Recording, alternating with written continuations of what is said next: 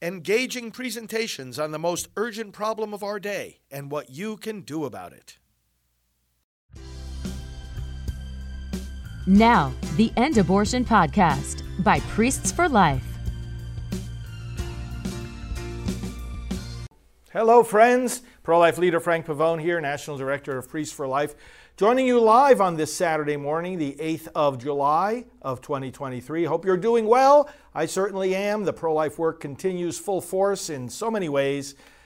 And it continues full force because we are believers in the Word of life. We are believers in the gospel of life. We are inspired by that Word. It is not only a lamp to our feet and a light to our path, it is the inspiration of our soul. It is the bread of life. Together with the Eucharist, the Word is the living bread that we feed on each day. So we want to do that today with the gospel reading, and let's start by turning to the Lord in prayer. Now, as always, you can put in the comments your own prayer intentions, anything at all that you would like our online community here to pray for. We at Priests for Life certainly pray for you every day, and our priests offer their masses for you each day as well, and we will continue to remember those intentions. Let's turn to the Lord. In the name of the Father, and of the Son, and of the Holy Spirit. Amen.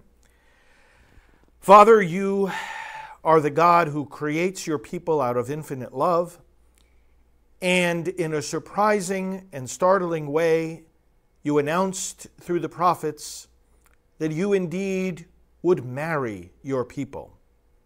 And all throughout your word, Lord God, we see this promise of intimate union with you. You are not a God who is far away watching us from a distance. You want to be as close to us as we are to ourselves, and even more. And forever. You will be our God, we will be your people. Scripture begins with marriage, Scripture ends with marriage. You create our first parents and unite them in the bond of marriage. And in the last page of the Bible, we see that the Spirit and the bride say, "Come," and that the heavenly Jerusalem comes down from heaven, beautiful as a bride adorned to meet her husband. The marriage union of you and your people, the marriage union of Christ and His church. Lord, enable us to live our marriage vows to you, to give ourselves completely as husband and wife are called to give themselves completely to each other. And in that giving, which is the meaning of love, may we find life today and forever through Christ our Lord. Amen. Well, okay, and that is what I want to develop as the theme today. Let's read from the Gospel of Matthew chapter 9. The disciples of John approached Jesus and said, "Why do we and the Pharisees fast much, but your disciples do not fast?" Jesus answered them, "Can the wedding guests mourn as long as the bridegroom is with them? The days will come when the bridegroom is taken away from them, and then they will fast. No one patches an old cloak with a piece of unshrunken cloth, for its fullness pulls away from the cloak and the tear gets worse. People do not put new wine into old wineskins. Otherwise the skins burst, the wine spills out, and the skins are ruined. Rather, they pour new wine into fresh wineskins, and both are preserved." Jesus calls himself the bridegroom. Now, when he says the bridegroom will be taken away, of course, he's talking about his arrest in the garden and taken away to crucifixion and death and burial. But then, of course, he will be reunited with those disciples after the resurrection. This theme of Christ, the Savior, our God, as the bridegroom, didn't start with him. In Isaiah, we have a prophecy that says, "Your Maker has become your husband." And in many of the other prophets, Hosea, for example, we see God speaking with this tender love for his people. We see, in fact, in the Old Testament, the sin of idolatry being going off to other gods other than the God of the covenant being described as adultery. Adultery against your one spouse who is God. It's a deep biblical theme. It arises again and again throughout the pages of the Old and the New Testament. Here we have it in the Gospel. And then, of course, St. Paul will describe and deepen this theme theologically when he writes to the Ephesians about marriage, and he says it's a mystery, a sacrament, a sign of the marriage between Christ and his church. And this is where we understand the characteristics of marriage. Why is it faithful? Why is marriage, in order to even be valid, a promise to be faithful to one person for all of life? Well, because it's reflecting the fidelity of God to his people and the fidelity of the church to him. Not that any member of the church is incapable of sin, but that the whole church is not capable of departing as a whole from God, from Christ. And as I said in the prayer, you follow this theme right to the very last pages of the Scriptures. Because when John looks and sees the heavenly Jerusalem coming down out of heaven, the people of God gathered around the throne of God and of the Lamb, he says, it was as beautiful as a bride adorned to meet her husband. The book, of course, especially at the end, is talking about the longing of the bride for the bridegroom, the longing of the church for the return of Christ, the coming of Christ. And Scripture ends on that note. The Spirit and the bride, the church, the people of Christ, say, come. And Jesus says, yes, I am coming soon.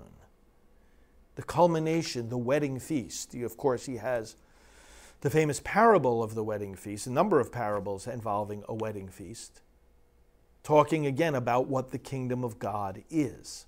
This intimate, loving union of the people with Christ. That's why on the cross, we can see that as the culmination of wedding vows. I give myself to you completely. Here is love. Jesus laying down his life on the cross. Brothers and sisters, this also ties into the theme of life and our commitment to defending life. Because when God first created marriage, and he created marriage between one man and one woman, no polygamy, no gay marriage, one man, one woman, he commanded them at the same time to be fertile and multiply. And this command is part of what it means to be made in the image and likeness of God. We're called to give life. We're made in the image and likeness of the God who pours himself out within himself in the Trinity, eternally, and then in time, freely, he didn't have to do it, freely in creation, pouring out life. Well, then he expects us, if we're made in his image, he expects us to pour out life generously. And the pouring out of life happens in many different ways. There's physical fruitfulness, there's spiritual fruitfulness, which is why priests are called father. And it is one of the reasons why the church says yes to life. Because it's in the very nature, it's in the very foundation of who we are. Our identity in Christ is to give life. Just as his purpose in his mission in coming to us, he said it clearly, I came that they may have life. To tolerate or to participate in the taking of life is as contrary to our vocation, and John Paul II said this, as to say that God is not God. Brothers and sisters, let's take from this reading the encouragement.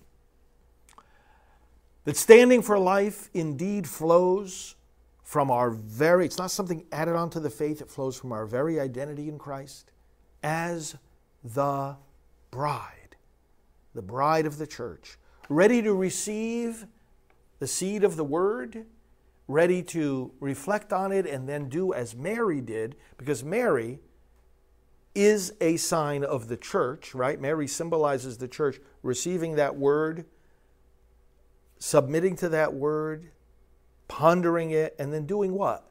Letting that word grow within her and then presenting Christ to the world. Is that not what we do every time? Not only we proclaim the gospel in so many different ways, but when we defend the unborn and when we can succeed in saving a life, we then, as it were, present that life to the world. And isn't it great when we're able to meet the children that we save? I've had that privilege. I'm sure many of you have had. Don't doubt that you're saving lives even if you don't end up meeting some of them, but sometimes we do meet some of them.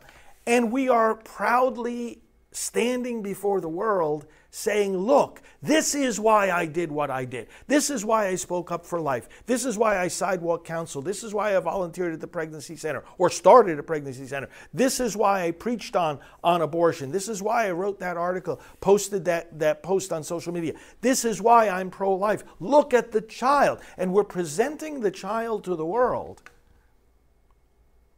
And there we have our witness to the gospel and our identity in Christ. There we have the fulfillment of who we are as the church as foreshadowed in Mary. It wasn't just a foreshadowing, it was the beginning. She presenting Christ to the world, showing that the joy in the birth of Christ, and John Paul II says this in his encyclical, The Gospel of Life, the joy at the birth of Christ is reflected in the birth of every child. And in presenting that child to the world, we are, as it were, again presenting Christ, who is reflected, who is imaged in every child. Why is life a good? Always a good. John Paul II asks in that encyclical. Why? Because it is indeed a manifestation, a revelation of the glory of God.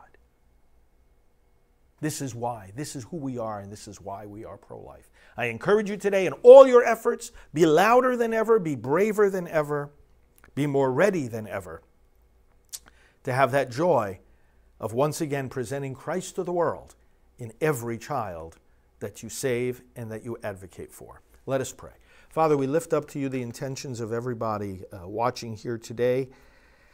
We know that there are many challenges that we face, whether they are health-related, financial, relationships, decisions that have to be made, encouragement that is needed, guidance that is sought, or perhaps friends or family members who have gone off the track and, Lord, that we want to see come back. Forgiveness also of sin. We are pained by our past sins, but we are consoled in your Holy Spirit with the forgiveness of sin. Lead us forward today, Lord God, as we continue to give witness to life. Lead us forward as we continue to live our marriage vows with you. We ask this in Jesus' name. Amen. Let's pray as he taught us. Our Father, who art in heaven, hallowed be thy name. Thy kingdom come, thy will be done on earth as it is in heaven. Give us this day our daily bread. And forgive us our trespasses, as we forgive those who trespass against us. And lead us not into temptation, but deliver us from evil. For thine is the kingdom, and the power, and the glory, forever and ever. Amen. Well, now, I don't have the controls right here in front of me this morning, but I'm going to go to the controls now, and I want to show you a clip from, and there's, I don't know if there's any other groups that have something like this, but Dr. Bernard Nathanson, who was a key founder of the abortion industry in the United States, and then, of course, became pro-life, and he became a Catholic, loved the work that we do, because he had revealed when he first became pro-life that he and his colleagues who started the abortion industry counted on the silence of the clergy. And he said if the clergy had spoken up, we would have never gotten away with starting the abortion industry. And that's why Priests for Life is so important. That's why he supported us. That's why we ask you to support us. Go to prolifegift.org and give us a generous help in order to do this work. You know, especially now, in the summer months, I've told you before, hard for any charity to bring in donations. Let's change that. Let's support each other in this work. I'll show you this clip from Dr. Nathanson, and then from our pastoral associate, Dr. Teresa Burke, as well. She's going to talk about supporting Rachel's Vineyard, because you know when you're supporting Rachel's Vineyard, you're supporting Priests for Life, it ends up being the same thing, because it is a ministry of ours, and so we are there for the foundation of support for Rachel's Vineyard. So let me show you those clips. Don't go away. And then we'll talk to you, of course, live again tomorrow here on The Living Word. Talk to you soon.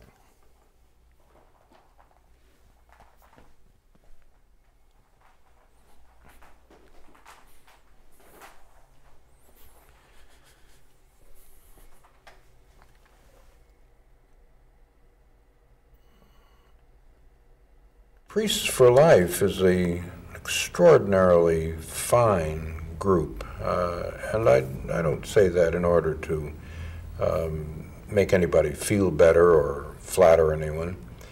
It's an unusual and a very unique group in that most of the priests whom I have encountered across this country and indeed around the world shy away from the subject of abortion. They somehow want to keep it under the rug and only pull it out when they're ordered to. In my own experience as a Catholic convert for the last several years, I've attended a great many masses and listened to a great many homilies, and I believe in 3 years I've listened only to one homily on the subject of abortion, and that was here in St. Patrick's Cathedral.